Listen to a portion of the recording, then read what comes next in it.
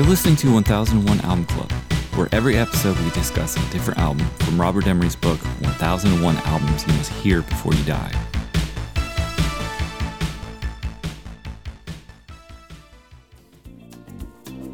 She was physically forgotten, but then she slipped into my pocket with my car keys. She said, "You've taken me for granted because I please you, wearing these diamonds."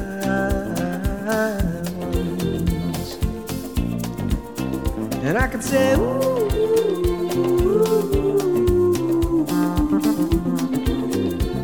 as if everybody knows what I'm talking about.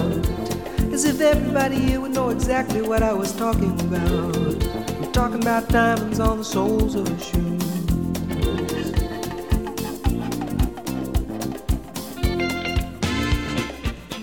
All right, for this episode, we'll be talking about Paul Simon, Graceland. On the line, I have Rob.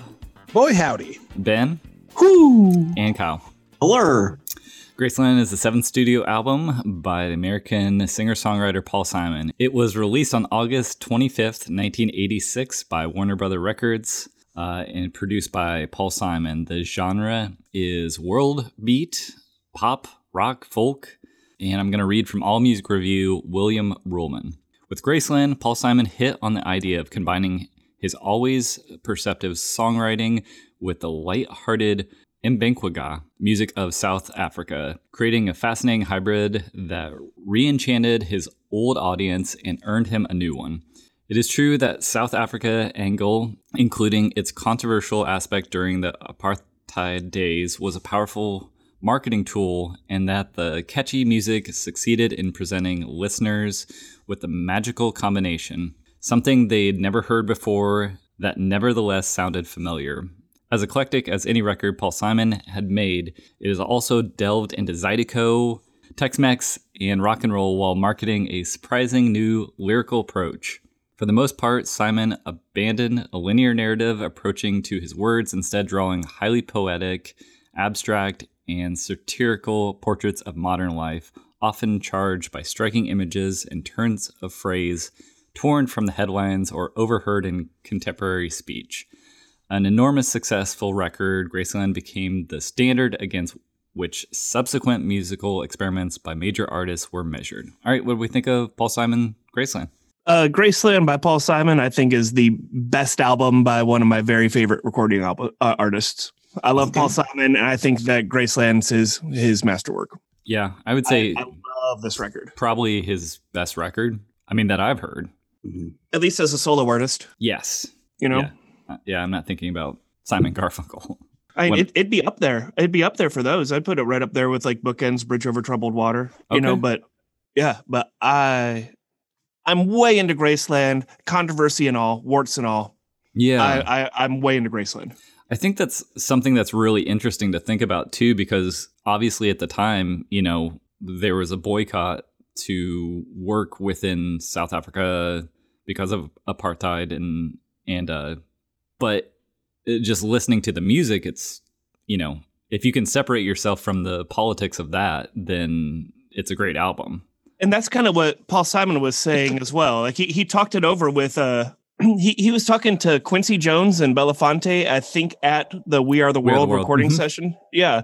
R.I.P. Harry Belafonte. R.I.P. Harry Belafonte. And he was talking to them about what he wanted to do, and they both encouraged him to do it. And so he wasn't working at all with the South African government, which was what the protests were against. You know, he was working, like cutting out the middleman and working directly with the musicians. So, you know, it's still definitely an iffy gray area. It's still apartheid era South Africa, and he's still there working against like an embargo by his peers. Sure. But he's working with the actual individuals. He's paying them exponentially so much more than like top New York City studio musicians for hourly rates. And I don't know, I think the music speaks for itself. And then, you know, there's more controversy with like plagiarism and stuff like that. Sure. But this album's steeped in controversy, but it's so good. It's just so good. I don't know. Do people agree with me on that, or do people have different opinions? I do. It's just fucking weird. It's weird that let's walk this back. I enjoy this record, but I don't like I have issues with the record specifically because of 80s movie soundtracks of this time that took that bass tone and like bass line from, I guess, what was it? Diamonds on the Soles of Her Shoes. And it was like every fucking like rom-com or anything like that was coming out. Like, it's specifically My Blue Heaven is what it reminds me of. Which is a weird, but like, yeah, just like there's a weird nostalgia thing that kind of bothers me about it. No. Paul Simon crossing the apartheid lines, I believe, probably brought it down a little bit faster because it drew more attention to the crisis than a simple boycott would have. That said, it's real weird that he threw Linda Ronstadt on a song. It is weird that Under African Skies, because she straight up was a fucking like scab. She played she played Sun City. Yeah, fucking gross, man. Have you ever heard that song that all the artists are on called "We Won't Play Sun City"? Well, Linda Ronstadt played Sun City. No, I didn't hear that song. It's I think it's credited to Little Steven Van Zandt and the Disciples of Soul, I believe. But I think it's like Little Steven Van Zandt and a bunch of his famous friends doing an okay, mediocre rock song. But basically, it's just to raise awareness. And the song's called "We Won't Play Sun City." And it's all about how they won't play Sun City. But yeah, Linda Ronstadt absolutely played Sun City. Sun City is the South African resort that was kind of like it kind of was like it was like where a lot of the apartheid era like segregated audiences and stuff came to a head, was at this rich tourist resort where a lot of the white tourists would go, where artists could play, and the tourists would sit in a segregated crowd. The South Africans were not welcome there, and artists would be paid a lot, Linda Ronstadt included. So yeah, during the anti-apartheid movement, there was a big push to stop playing this resort. But yeah, I was also very surprised to hear her involvement in that, and then also to hear her on this album. I didn't know previous to this week her involvement with playing at Sun City. Yeah, I don't know if there's a parallel to be drawn between this and like the artists that go over and like it's not that far reaching, but it kind of is like that would go over and play like Qatar like right now, or like the like Saudi Arabia, like just where there's like huge like injustices being done to well, specifically here would be ladies, but you know, in this case it's just the apartheid state, and them just kind of not knowing like that, oh, this paycheck is actually harming someone. Like I don't know if there's there could be I don't have enough coffee in me for this. I'm working on it. Like speaking specifically to Linda Ronstadt, someone whose career is that big at that point, it arguably there could be like a lot of layers of separation between her receiving her paycheck and her actually knowing the politics of it. I don't know that much about it. I could give her benefit of the doubt until I learn more. Until I could read tomorrow that like Quincy Jones called her up and said, "Don't do it," and she did it anyway. But right. I don't know that, you know. Yeah, I would hope that at least Paul Simon, he knew by going there, obviously, because he spoke with Belafonte. He knew it would be poorly received, right? And I think at that point, he needs to at least address it in a statement, or put something on the album, just kind of like address the situation and being like, look, this is an opportunity that I want to do, and hate me if you do, but I really want to do this. X, Are you talking about going to South Africa or recording with Linda Ronstadt? Either ones, I mean, at least be, I feel like, upfront and say your reasons. Maybe people don't like them. Maybe people don't care, but at least, admit to what you're doing, because he obviously knew he would be criticized for it. Right. Also, like that he was taking advantage. His last two albums with Warner Brothers were not very successful, like Heart and Bones, which we covered, and another one, like post post Simon and Garfunkel, pre Graceland, Paul Simon was not being, like, his label was not really carrying what he was doing at that time. Right. And he was taking that to his advantage. He's like, I'm going to go to South Africa and they're not even going to give a shit. Right. And they didn't, they were like, whatever, Paul. Let's continue not talking about the record. I was going to say, let's get into some of the songs. Go ahead, Rob. Yeah. Sure. No, I was just going to say, he's following in the hallowed footsteps of Malcolm McLaurin. So, Right? he's definitely onto something. Right down to the Boyoyo Boys.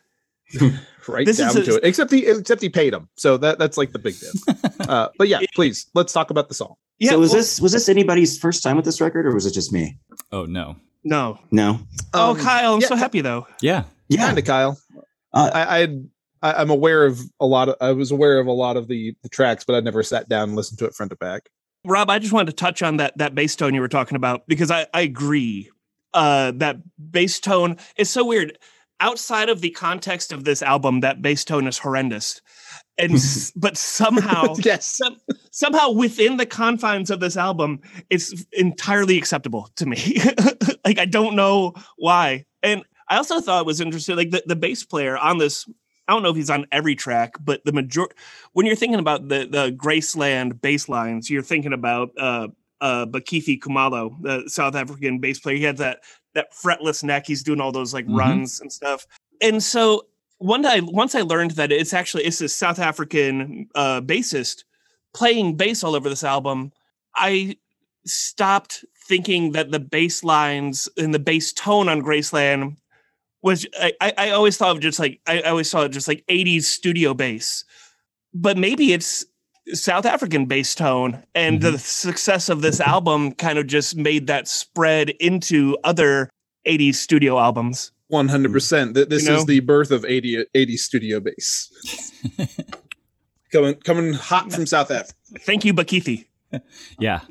I specifically remember the song Call Me Al being in like every like action comedy trailer of the late 1980s. Like do do do do, like a lady walks by in bikini and somebody jumps into a bush with a gun, like as a young child in 86, I thought Call Me Al was the coolest song in the world, especially watching the music video with Paul Simon and Chevy Chase, Chevy Chase lip syncing Paul Simon's parts.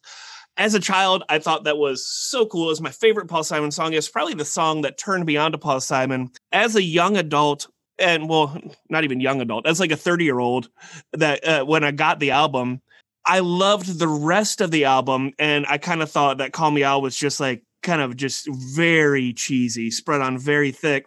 But then 10 years later, as a 40-year-old, I'm listening to Call Me Al again, and like the lyrics about like the midlife crisis and looking for something different, I've kind of come back around on it. Now I just like, now I like it again, Yeah.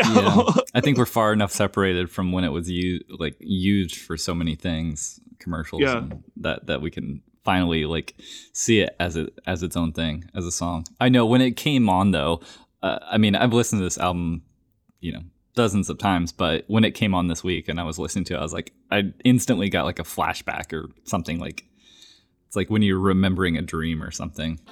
Yeah. It's wild.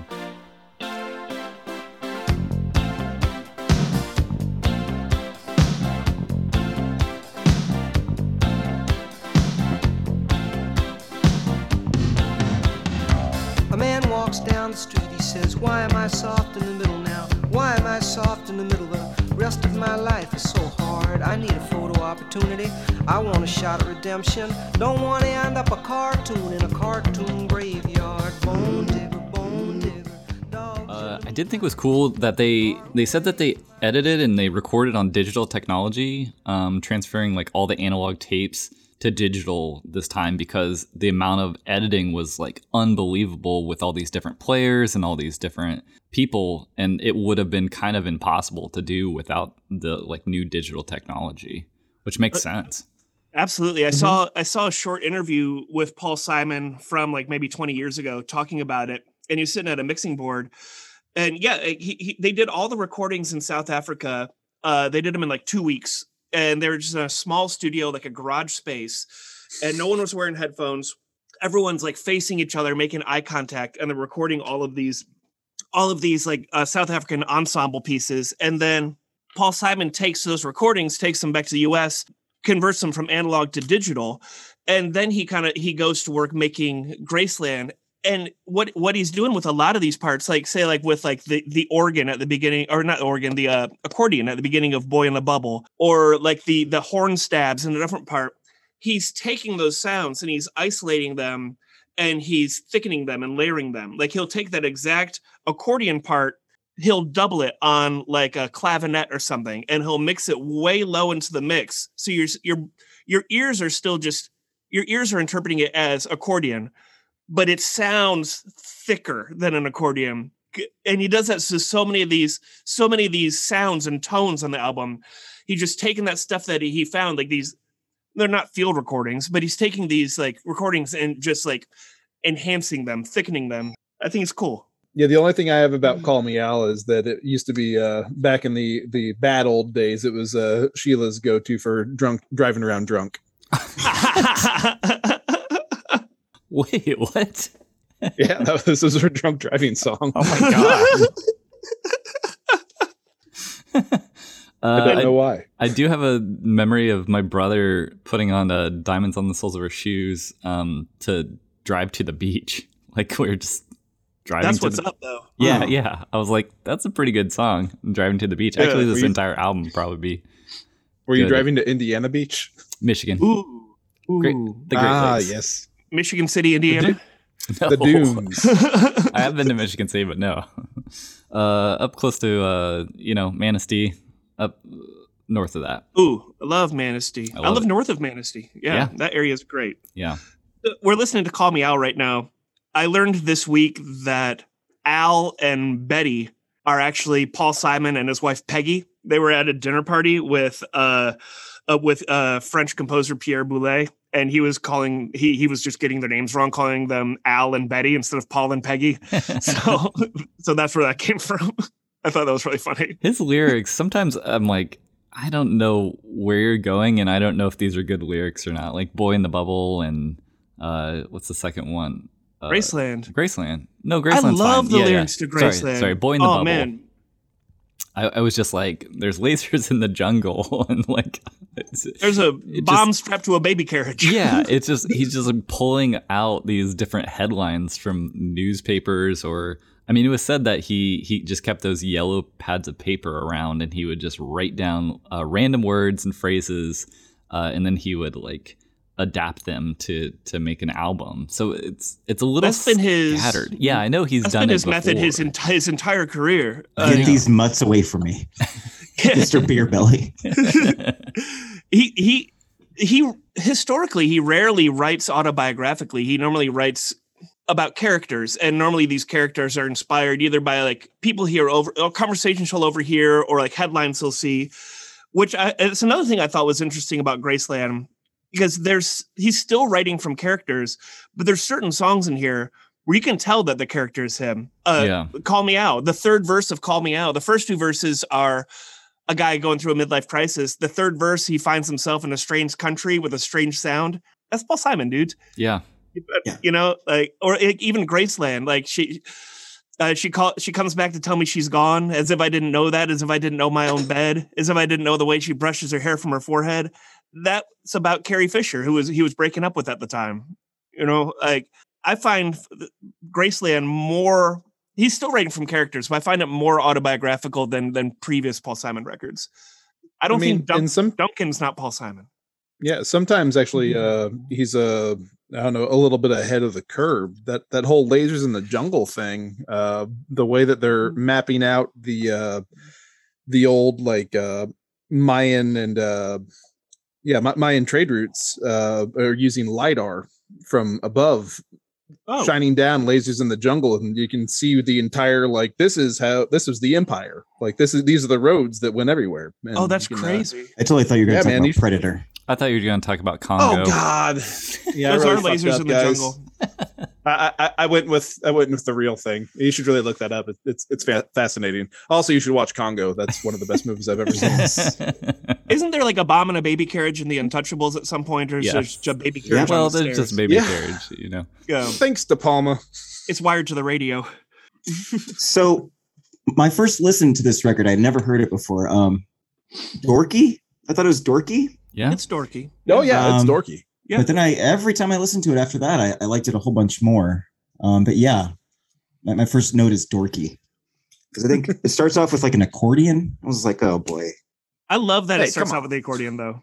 I Sorry, Rob. It sets the tone. And then it brings it back near the end because the accordion it's used in the South African sessions, and then you've got the accordion in the Zydeco song "That Was Your Mother." It's kind of just like bringing it all back home. I like it. Yeah, and I know we've covered a lot of those Hugo Maslika and some of those other African artists, but at the time, no one was picking up those albums, right, by South African or African Miriam artists. Makeba?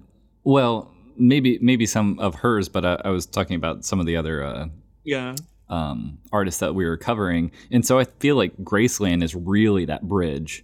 I mean, even Malcolm McLaren, isn't Paul Simon, right? Like Paul Simon what? is huge, and so he is bridging the gap. And Put really on Call Me introducing Out. this. I feel like he was the equivalent of like Crocodile Dundee into like Aussie fandom of the 80s as well. Yeah. He brought in the like, oh, okay, yeah, we want to hear this music. And I think to your point, Rob, that probably did help spur a little bit more interest in, what's going on in South Africa? Like Graceland is this music I'm hearing on the radio, but now I hear about apartheid, and he might have made himself a bit of a martyr in that way of saying, I broke this down, and he's getting more attention for it. I don't know. To combine the audibles of hearing this music on the radio to just like the stunning visuals of because he brought Ladysmith Black Mambazo over to the US for his SNL performance, and also I think to record Diamonds on the Soles of Her Shoes, because he hadn't recorded that yet in South Africa. He brought them back to the States to record that one, and while they were here, he recorded the music video for it that's filmed on a soundstage, the SNL performance. And if you haven't seen it, I'm just like imagining it's like sitting on a couch at 11:30 p.m. in 1986 and seeing Paul McCartney with Ladysmith Black Mambazo. Like there's 8 or 10 of them. They're doing these awesome harmonies, and they have this really cool like choreographed dance where like kicking up the feet, showing the soles of the shoes, and just like the visual combined with the audio of it is I can't imagine seeing anything like it from a couch in Warsaw, Indiana at the time. It's really cool. Yeah, and this predates Lethal Weapon being released, which was the first time that I recognized that apartheid was wrong, based on a sticker on the refrigerator. Oh, yeah, I remember that. Or that apartheid existed. Yeah, there you go. Richard Donner.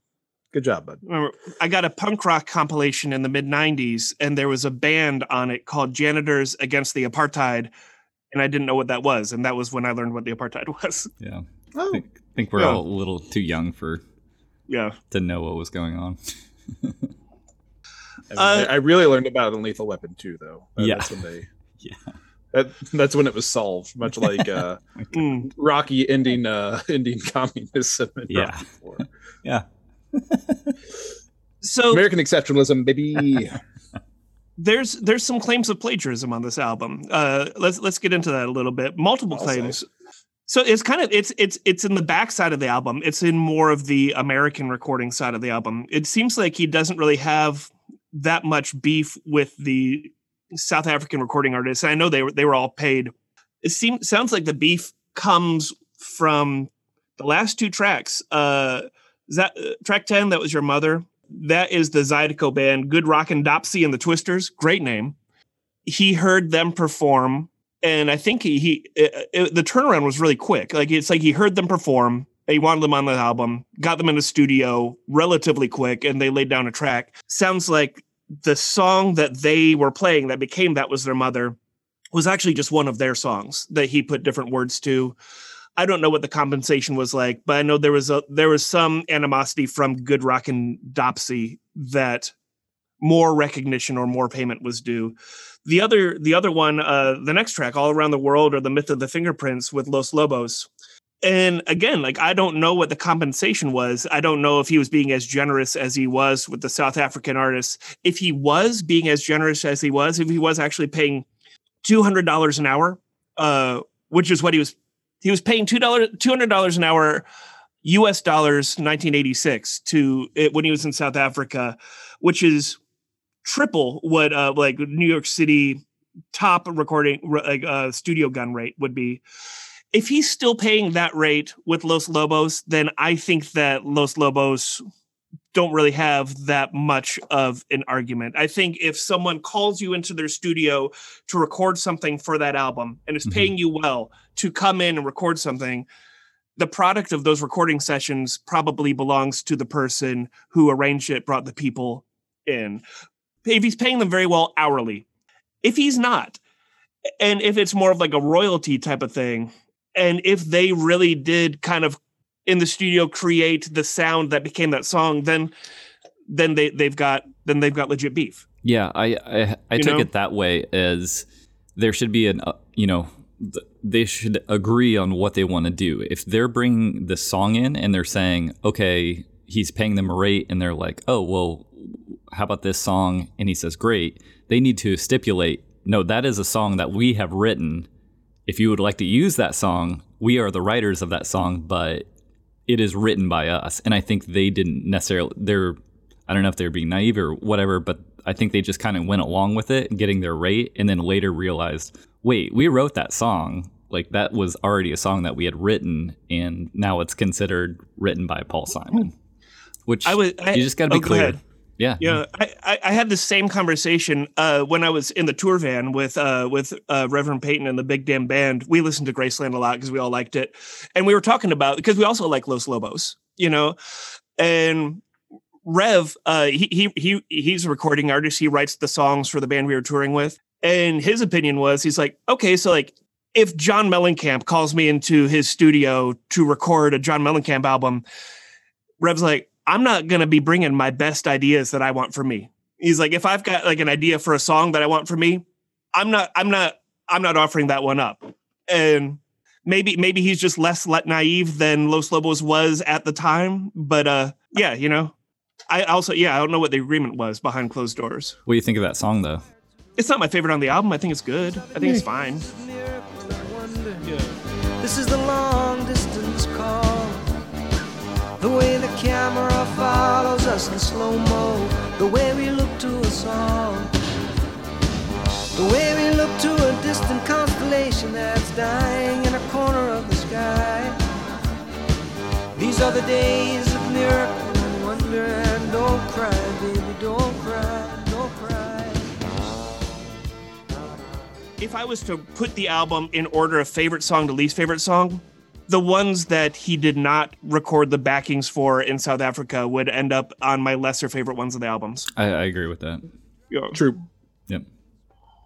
So what did this sell? Like 1 billion, trillion, million copies? Yeah, it really. And if so, why am I not finding it in the dusty bins? I've seen it in plenty. It's because I picked it up, Rob. You son of a bitch. All right.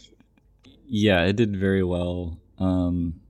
Sold 6 million copies worldwide by July of 1987. So the singles charted better in other countries than they did in the US. Like this, there was a handful of singles released, and I think they all performed better like in the UK than they did here. Yeah, 150,000 copies in Australia. I mean, yeah. Yeah, but to date, it's sold between 14 and 16 million copies. So, in South Africa, it was the best-selling release since Michael Jackson's Thriller, 1982. That's awesome. So that's saying something for sure, if you're getting up to Thriller numbers. In South Africa, which if there's going to be any album that would compete in South Africa with Thriller, I would hope that it's the internationally successful album that featured a lot of South African musicians. Yeah. Singles were You Can Call Me Al, then Graceland, then Boy in the Bubble, then Diamonds on the Soles of Her Shoes, and Under African Skies. That's a really strong lineup for singles. Yeah, it is. Did you guys hear how the seed of the inception of the seed of the idea to do this project was? It's another kind of, it's a little bit shady, just like other things on this album. So Paul Simon was introduced by a musician named Heidi Berg, who was at that time a member of the Saturday Night Live band. As we all know, Paul Simon is no stranger to Saturday Night Live. He's friends with Lorne Michaels. Lorne Michaels introduced Heidi Berg to Paul Simon because Heidi was she wanted to get her own recording career going. Mm-hmm. And at that time, Paul Simon was interested in doing some behind the scenes production. So they were talking about like, okay, what do you want this to sound like? What inspires you? And she gave him a cassette tape with like Boyoyo Boys and all this other stuff. And she's like, I kind of want it to sound like this. And Paul Simon's like, that's a great idea. So anyway, here's how it's going to go. I'm going to be recording my own album and it's going to sound like that. And we'll get back on your that their working relationship dissolved acrimoniously. Yeah. I thought no shit. I thought that was like we'll get into it with Moby and Play later on, but that's the very similar thing happened with that situation. Yeah. Like, I want to use all these old blues samples. Yeah. Great idea. Hold on. Imagine having that kind of fuck you money that you get a bootleg cassette and you're like, I guess I'm going to go to South Africa and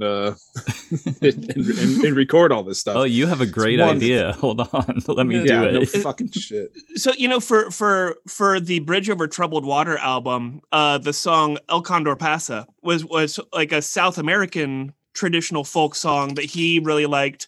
I think for that one, he maybe bought the rights to use it. I don't know if he needed to, if it was traditional, but he arranged the rights to use it and then he put his own lyrics over it. And his intention was to do that same thing with a Boyoyo Boys song, the song that would become Gumboots.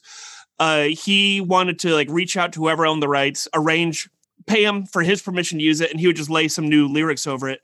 I think it was maybe Roy Haley, the engineer on Graceland. It might have been his idea or maybe Quincy Jones' idea to like actually go a step further than that. Like, why don't you go there? Like, there's more than the just Boyoyo Boys there. There's more songs than just this song. Like, explore this a little bit. And man, what a can of worms that opened. Yeah, you know? I didn't really think about that until now, but he would have gotten criticized probably 4 times over if he didn't actually go to South Africa and record the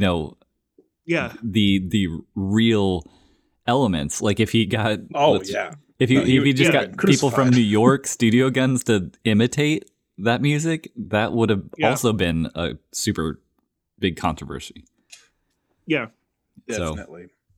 Did you guys read any of Kreisgau's stuff on this? I got a little excerpt here. If not, enlighten me. Yeah, it's a very long review. I just took the snippet that was the easiest.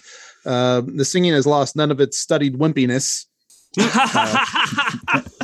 And he still writes like an English major, but this is the first album he's ever recorded rhythm tracks first, and it gives up a groove so buoyant you could float a loan to Zimbabwe on it.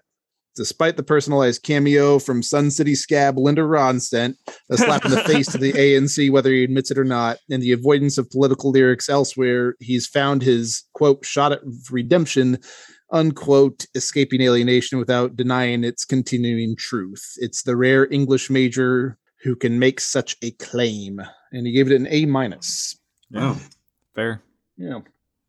I like that, it's really apparent on this record, but more so like in Paul Simon's recording career, just the focus on rhythm. Like I don't know if he got like this is definitely not his first. Like, El Condor Pasa would be his first dipping his toe into world music, but this is definitely his first like big push into world music. It seems to stick with him a little bit after the success of this album. Like he records like Rhythm of the Saints and some other stuff, but as someone who plays rhythm instruments, I think that Paul Simon songs have some of the best drums and the best grooves in the game. For someone who is classified as like a singer-songwriter and like put in those bins with those other recording artists, Paul Simon songs fucking groove.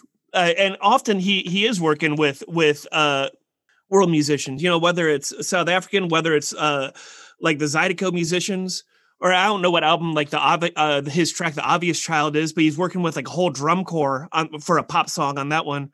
I like drums and bass lines in Paul McCartney songs, always have. How do we feel? How do you feel about this album? Yeah, it's a positive. Aside from the weird cringy shit with Los Lobos and Linda Ronstadt, I'm on board. Okay. Yeah, I think I am too. I'm here for this record. I think it's great. I think this is the last we'll see of Paul. Oh, I'm sorry, Kyle. I was gonna say I like this dorky record. You guys are right. Thumbs up. It is dorky. It is dorky. Yeah, maybe it's because I'm soft in the middle now. All of us. When the rest of your life is so hard. Yeah, I think this is it for Paul Simon. I think we are bidding adieu to the guy. He had a hell of a run. Yeah. Definitely, if this is the last we're hearing of Paul Simon, out on a high note, out on a swan song. Yep, he still has good recordings after this, but man, this is a good one to end on. I love Graceland. Yeah, I really didn't think we needed Heart and Bones. No, but it's kind of nice in retrospect I don't think we needed to cover Heart and Bones, but it's nice to kind of, I don't know, see where he was before this, see why Warner Brothers doesn't care that he's going to South Africa. Yeah. I don't want to close out without mentioning, I think my favorite track on Graceland is Graceland. I love the song Graceland. Mm-hmm. And I had loved the song Graceland for about 10 years before I realized one of my other favorite recording artists, Everly Brothers, come in on they sing the hook with Paul Simon. And it's so subtle that like it went for 10 years without me recognizing them there. But then when I read the album credits and went back into it, now I can't unhear Don and Phil Everly, rest in peace. And Graceland, Memphis, Tennessee. It's so cool. I love the Everly Brothers. Yeah. I do love that he brought in a lot of the artists that, were making that music, and he's sort of showing you, like traveling all over the places and just doing his Paul Simon thing. I love a good song about a road trip too. Yeah. Also, the first time I heard that lyric, the Mississippi Delta shining like a national guitar, was before I was touring with Reverend Peyton, who plays national guitars. I'd never understood the lyric because I was like, I guess it's a really shiny wood guitar, like someone polished it really well. But the national guitars, those steel resonators. Yeah, Brothers in Arms. Brothers in Arms, yeah. So I'm like, oh, the Mississippi Delta can shine like a national guitar. I always thought it was a clunky lyric until I actually knew what he was talking about. Yeah. All right. Next time we'll be talking about Run DMC, Raising Hell. All right. Thanks, y'all.